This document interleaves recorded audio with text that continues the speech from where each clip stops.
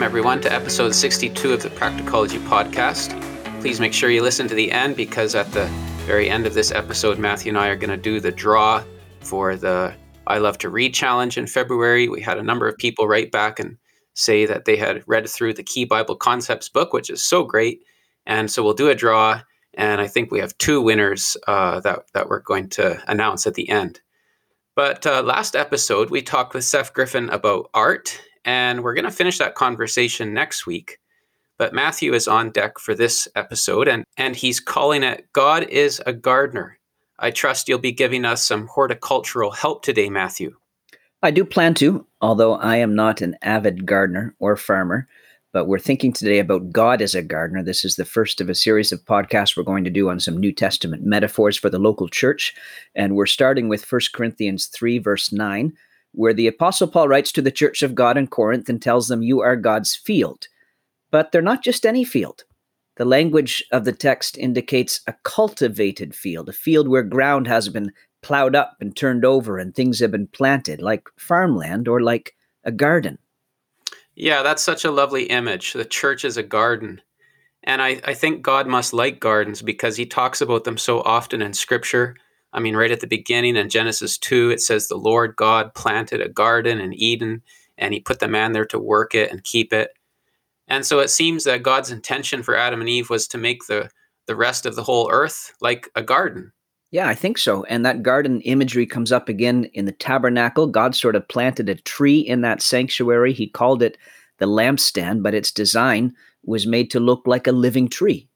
Yeah, and that continues into the temple, right? When David and Solomon received the plans for the sanctuary, there's flowers and palm trees carved into the wood, and the pomegranates were part of the temple pillars. I love pomegranates. Okay, that's right. Do you not like pomegranates? I'm not sure I've ever had one. Okay, well, they're delicious. But what's also interesting is that those words used to describe Adam's activity in the Garden of Eden, to work it and to keep it. Those same two words are later employed to describe the service of the priests in the tabernacle and the temple. So the temple was like a garden, and the garden in Eden was like a temple. And in that first temple garden at the beginning of the Bible, a river flowed to water the garden. In Revelation, at the end of the Bible, there's a heavenly city. It's like a cosmic temple.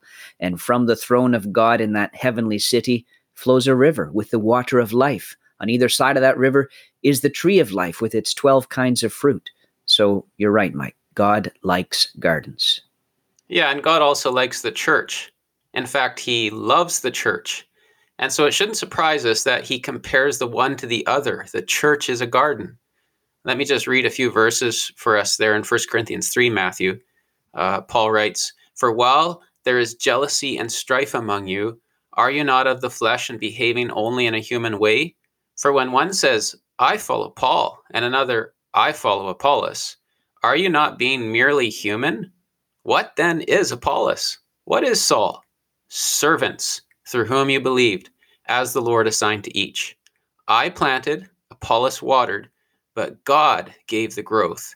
So neither he who plants nor he who waters is anything, but only God who gives the growth. He who plants and he who waters are one, and each will receive his wages according to his labor. For we are God's fellow workers. You are God's field, God's building." The local church is a garden for God. It belongs to him. He makes it grow, and the fruit is for his pleasure. A church doesn't belong to the man who planted it or the elders who lead it. Paul doesn't say, "You are my field." He says, "You are God's field, God's garden." There are leaders in the church, sure, but they don't own the garden. God does. The local church doesn't belong to people who put the most money into it. Sure, a church needs money to operate, and thousands of dollars will flow through various churches, but giving money isn't buying shares at a church board of directors table. It is God's garden. The church doesn't belong to the people who worship and serve within it. We may speak of our assembly or my local church. I'm fine with that language, but it isn't actually ours. It doesn't belong to us. It's not a democracy. It's not of the people, by the people, for the people. It's of God, by God, and for God. And the spiritual growth and blessing that we do experience, well, you just read it a minute ago, Mike, at verse 7, God gives the growth. Yeah, and when I hear that, I'm just thinking, I'm so thankful that God is a good gardener. He is able to give us growth. In fact, only God can produce the spiritual growth that we want to see in our churches. We still have work to do in the garden. We read that we are God's fellow workers, and farms do require an awful lot of work, but it's God who gives the growth.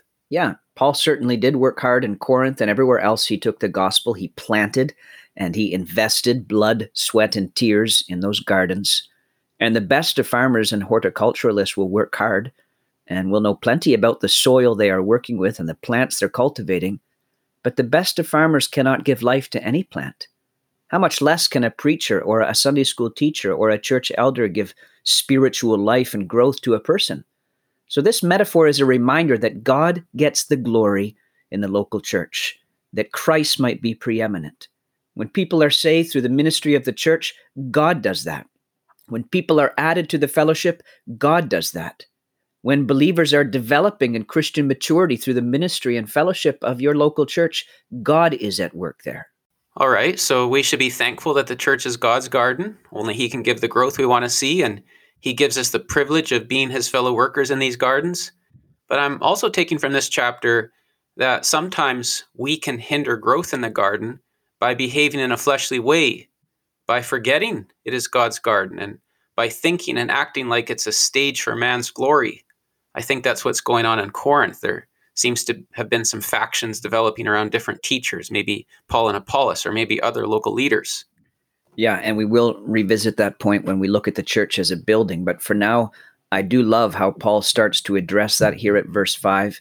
He says, men and women are servants, they're not spiritual life givers. He says, what is Apollos? What is Paul? He doesn't even say who is Paul, but what is Paul? Mike, I think you're probably a bit of a Dr. Seuss fan. It wouldn't surprise me. Are you familiar with the Who's from Whoville? I sure am. And just to throw it out there, last night I read my youngest the book about Mr. Knox. Have you Right. read that Dr. Seuss book? It doesn't sound familiar. I have to get a copy of that one, but I know. Yeah, I recommend it. Okay. In the Who's from Whoville, well, the Who's are small humanoids with canine snouts and 12 toes. Do you remember, Mike, who the most famous Who was? Cindy Lou Who? Cindy Lou from Whoville was the most famous Who. That's right. I knew I could count on you. The thing that touches me here about the Apostle Paul, the spiritual giant that was the Apostle Paul, is that he wasn't looking to be a Who. What is Paul? He wasn't seeking fame. He didn't need to be on a top 50 under 50 list for Christianity Today or a top 50 over 50 list. He was a servant. Well, this just shows us how relevant the Bible is, Matthew. This can be a problem among us today, never mind Corinth 2,000 years ago. It can be a problem among us today and in evangelical Christianity as a whole. Yeah, and right now I'm not thinking so much of the risk of leaders themselves seeking fame, although that is a risk, but the risk that we create when we turn leaders and teachers into heroes, when we create the pedestals, when we push them up on the pedestal, when we then aren't willing to rebuke them or take them aside because of our own pride, because we've contributed to their fleshly exaltation and we don't want to admit it.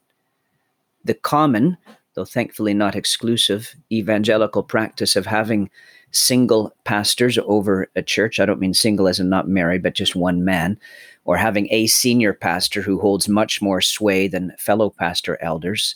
That's unbiblical, and that contributes to this problem. It's a man-made model that exalts an individual to a position that's unhealthy and unfair to him. But even for churches or Christians that know that is not the biblical model, they can still in practice do the same thing with preachers or leaders in the church. It is the flesh that puts servants on pedestals. The man on the pedestal may actually be trying to resist it, but it is the flesh at work in the hearts of we who are giving those men that place and that glory that needs to be dealt with. And that is what Paul is writing in 1 Corinthians 3. Yeah, obviously there will be leaders among God's people, and they should be respected. We can follow their faith. I mean, Hebrews 11 encourages us to do that, Hebrews 12. But there is a difference between respecting and idolizing. And just bringing that back into this passage, Matthew and 1 Corinthians 3, it's God's garden. That's the reminder. It's God's garden, and He is the one who gives the growth. Thank you. And another way we could phrase this issue is, do we want the local church to be a fruit farm, or a flesh factory? A fruit farm or a flesh factory? Now, that's a phrase I'm borrowing from Justin Pratt. I'm not sure if he's the originator of it or not, but I heard him use that terminology in a message a few years ago. Corinth was becoming a flesh factory, glorying, boasting in the flesh and the perspectives of the flesh. That church was a flesh factory. God is looking for a fruit farm. And farms and factories are very different things. Men designed factories. God designed farms. Genesis 2, the Lord God built a factory? No, he planted a garden. Natural man will construct a factory and produce output, but gardens grow with a supernatural growth that comes from God. So do you want your local church to be a flesh factory or a fruit farm? They're different things. Well, I'm excited you're doing this series on the images of the church, Matthew. And I think the point at this part of the episode is that we do need the Bible to tell us what those images are, right? I mean, when I think of a factory, I think of output, pressure from owners and managers to produce results. You know, our customer needs 500 orders by Friday. We have to increase productivity by 3%. And that's when we use our own image of what the church should be. But as you say, and as you're bringing out here, the Bible is not a flesh factory, it's a fruit farm. Yeah, I look back at my few years of employment in my previous career, and there was such a significant change in 5 years that I was with that firm, such a significant change in the pressure they put upon us for utilization rates and the percent of our time that was to be chargeable to clients, and focus upon timesheets had to be submitted every Friday afternoon. And it was compared to every other office in the country. If there wasn't enough chargeable hours, we might be shipped off to another part of the country soon. So for years after I left that environment, occasionally I'd still be stricken with fear on a Friday afternoon. Did I submit my timesheet for the week or not? Because that was such a pressure that was on us every Friday. External pressure for results. And I recognize that the business world's going to have to work that way. I'm not critical of them. But in God's garden, the focus is upon the internal process of growth, the development of Christian maturity and Christ-like character. And it's gradual. It's like a garden growing. It's an internal work of the Spirit. And it can look different in different people, but God can produce fruit in every single person in the garden. Now, a factory is a place of noisy activity. You got big wheels turning, smoke billowing out. Well, the church should also be a place of activity, but it's not always the big programs or the big events or the big show that produces the big results. That's easy to report in newsletters and magazines. But the church is a garden. Did you ever hear an apple grow? What kind of sound that makes? Did you ever stand in your garden and watch cucumbers grow? Gardens' growth are slow and silent, but God likes gardens. Not necessarily the big visible thing, but God is making things happen. Another difference between a factory and a farm, Matthew, is the factory is often very concerned with uniformity of output. You want every part to be identical. Every piece has to look the same. And so there's quality control departments, need to meet the ISO 9001 standard protocol and so on, pass regulations.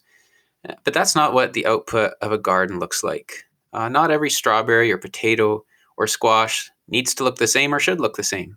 I love a good squash. Well, me too. And of course, that's what matters. It's the taste.